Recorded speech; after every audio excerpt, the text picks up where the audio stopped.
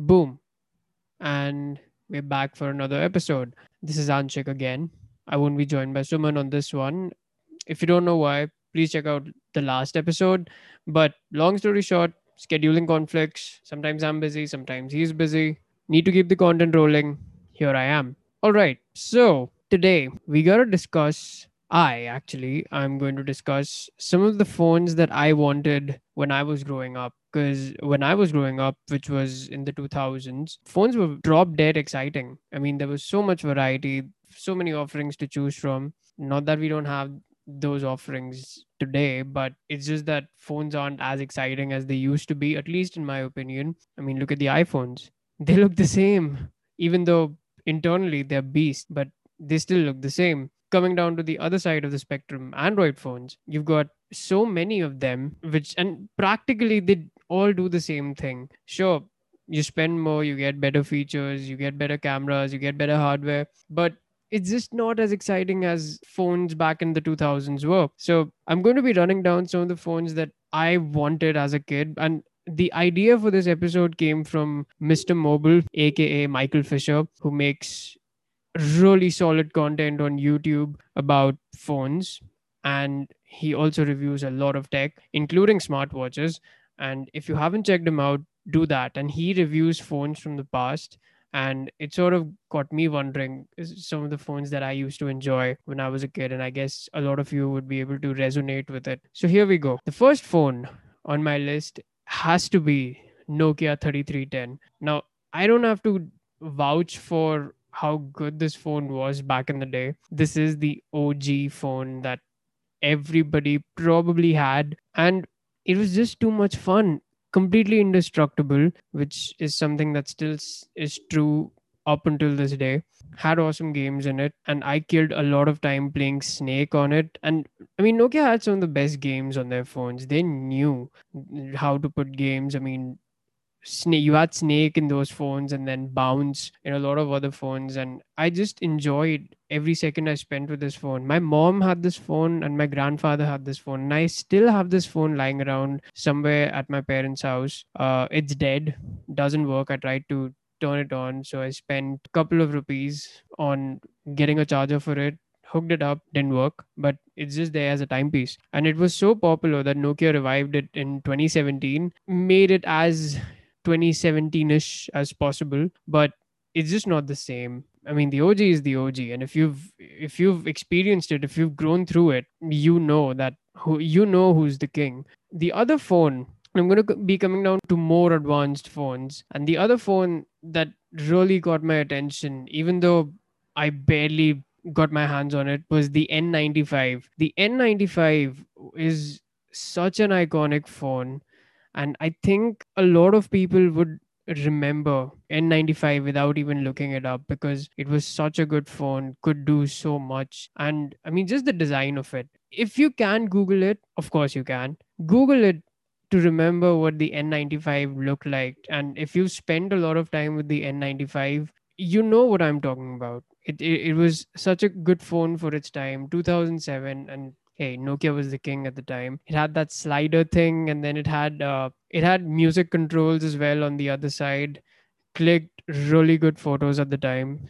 So Nokia N95 was another phone that I wanted. Now the third phone that is on my list is a phone that a lot of my friends had, and I think this was such a big part of Nokia's Express Music series that it was pretty much seen everywhere when it came out. And I'm talking about the Nokia 5310. Again, Google it if you don't remember the names, because I also got them messed up. But the Nokia 5310 Express Music was so damn good as a music phone. It had extremely loud speakers for its time. Just the overall aesthetic of it was absolutely brilliant, and came in red and blue. And they again revived it in 2020, but it's just not the same, as I mentioned. So the OG Nokia 5310 is one of the phones that made me very jealous of a lot of my friends, because I had the first phone that I got was similar to the 3310, had a color display, and these guys were rocking such a good speaker. I had a way more capable phone than I did, and Nokia did that to you. Nokia made you jealous of people having the better phones. And that's what I'm talking about. It's just not there anymore. But, anyways, that's a topic for a different day. So, I'm going to be switching gears on the next phone, and I'll be coming down. I want to talk about the Moto Rocker. So Moto Rocker was a really good phone at the time. And I remember Abhishek Bachchan, who's a big actor in our country, used to do these commercials for every Motorola phone, and that just became a big part of it. And it was really late when I got introduced to the internet, which was in 2008, pretty late. I realized that the Moto Rocker was the first phone that could sync up with iTunes. So, and it's informally known as the iTunes phone. So, before the iPhone came out, it was the Moto Rocker that could work with iTunes. And that's a really big thing because iTunes at the time was pretty much changing the game, the music business, and having a phone do that is a big achievement in itself. Moto Rocker comes to mind. Obviously, a lot of people go with Moto Razr, Droid, and they're again really iconic phones. But I spent a lot of time with the Moto Rocker, so Moto Rocker has to take the cake. Moving on. Now, I think 2008 9 is when, so it was when every kid had changed their date of birth.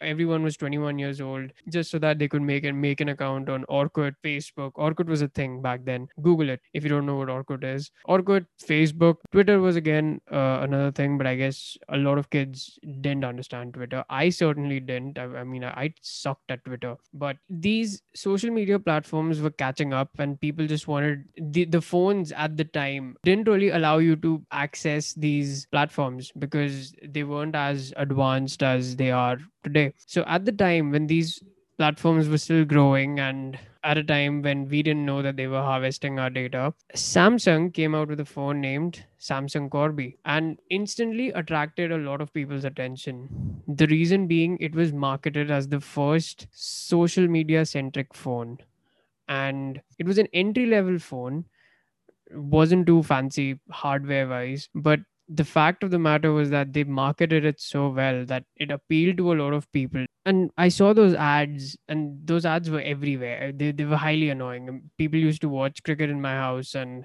after every second, that ad would be on, and it would just be Corby, Corby. At the time, I just needed something to stay connected with my friends, but I didn't get a Corby. I got a Nokia instead. I'm glad I did. And again, I'm so smart. I made it work. I was able to access a lot of social media sites. I mean, I was pretty regular on Facebook using my beat up Nokia phone. But, anyways, Samsung Corby was one phone that I wanted just because of the convenience, because I had to go through a lot of lengths just to access Facebook, Orkut on that small phone that I had. Plus, the display was so small on my phone, and Corby had this touchscreen display, so it looked really fancy. And I never got my hands on it, but it's just that phone that I just sought just because of the convenience that it offered. Moving on, LG. LG made a phone at the time, and that phone, when I started researching for this episode, I realized that that phone was a hit, and there is no wonder why. Because if you go back and see the ad, and don't compare, see all these phones that I'm talking about, it's criminal to compare it to today's landscape. All right, you can't do that. But go back to when you were growing up at the time when these ads were coming, when these phones were coming out, and when those ads were out. At the time, it seemed very revolutionary that companies were pushing out these phones. So a lot of us take a lot of features that we have in our phones today for granted. And if you see the features that were there in and in the phones in the 2000s and the phones that we use today, obviously it'll make you appreciate everything that companies have done to improve the phones that you're now using. But LG Chocolate is the phone that I'm talking about. LG Chocolate happens to be, and it's often rated as one of the best phones that ever came out during the time.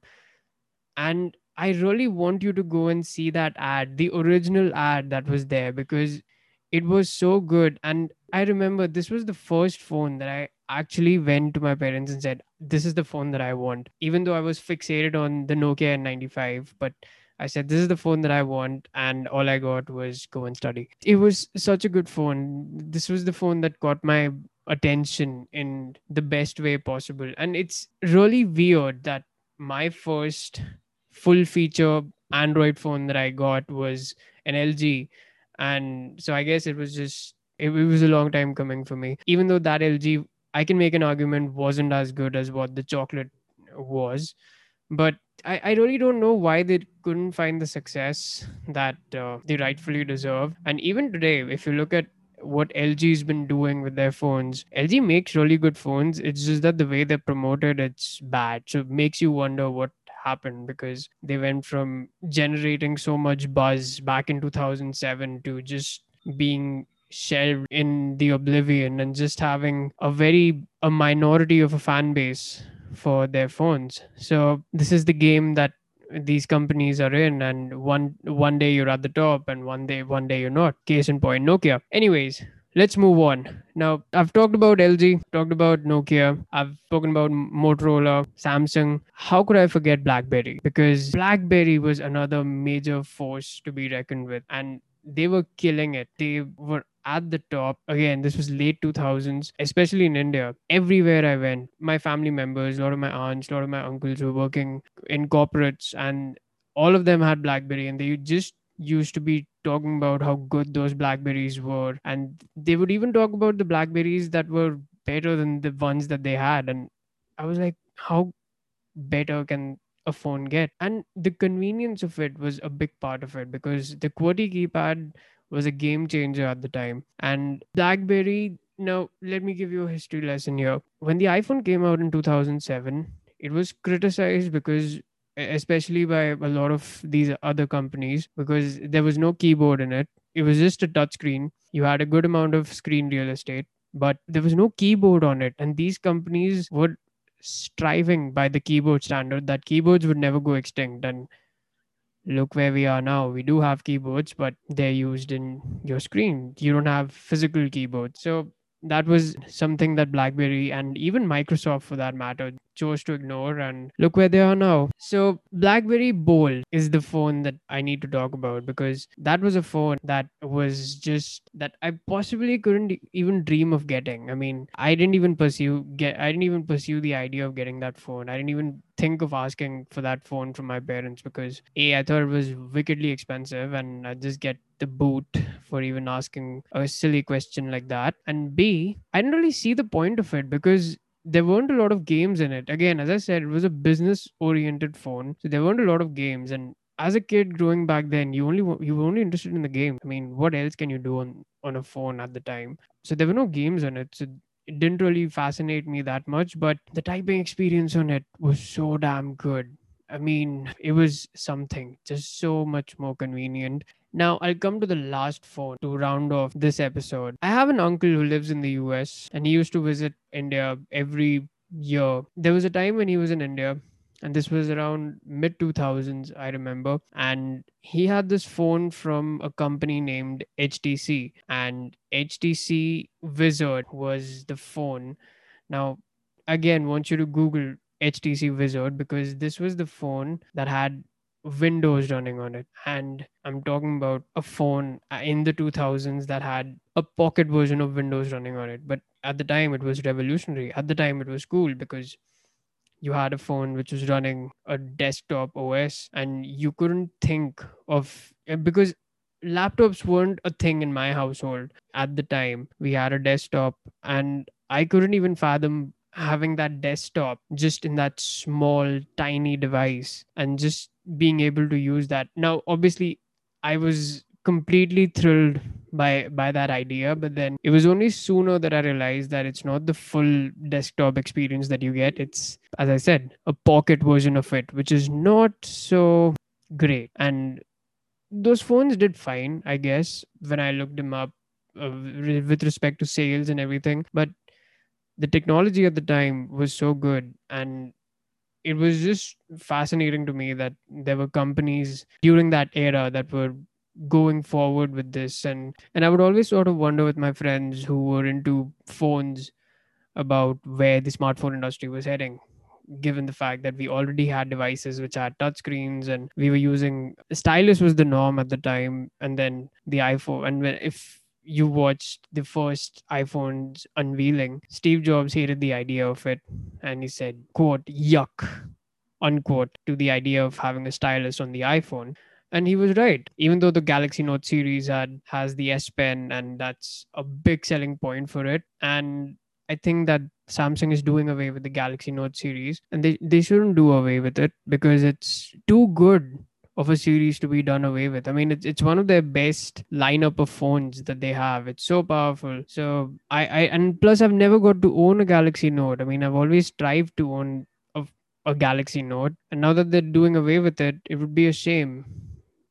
Even though on second thought, I can probably get it cheaper secondhand. So those were the phones on my list. Let us know which phones you wanted to get your hands on as a kid, and you can listen to all our episodes on Apple Podcasts, Spotify, and JioSaavn, or any other streaming platform that you prefer, because the stats tell us that you do prefer other applications. But as I mentioned in the last episode, as long as you're tuning in, we can't complain. We exist on Instagram and we will reply to your messages. So if you have anything to say about the episode, if you have anything to say about how we deliver the episode or how we edit the episode or the content of the episode, please write to us because it'll obviously help us improve. That's the biggest reason why we are doing what we do. So hit us up on Instagram at the Ineffable Geeks. The links are in the description of the episode. So just tap on the link and it'll take you to our feed, because technology has evolved in that way that it has made everything convenient for you. So I mean, it's not the 2000s. So we're just a press away. So until next time, see you later. Ciao. Bye. Boom.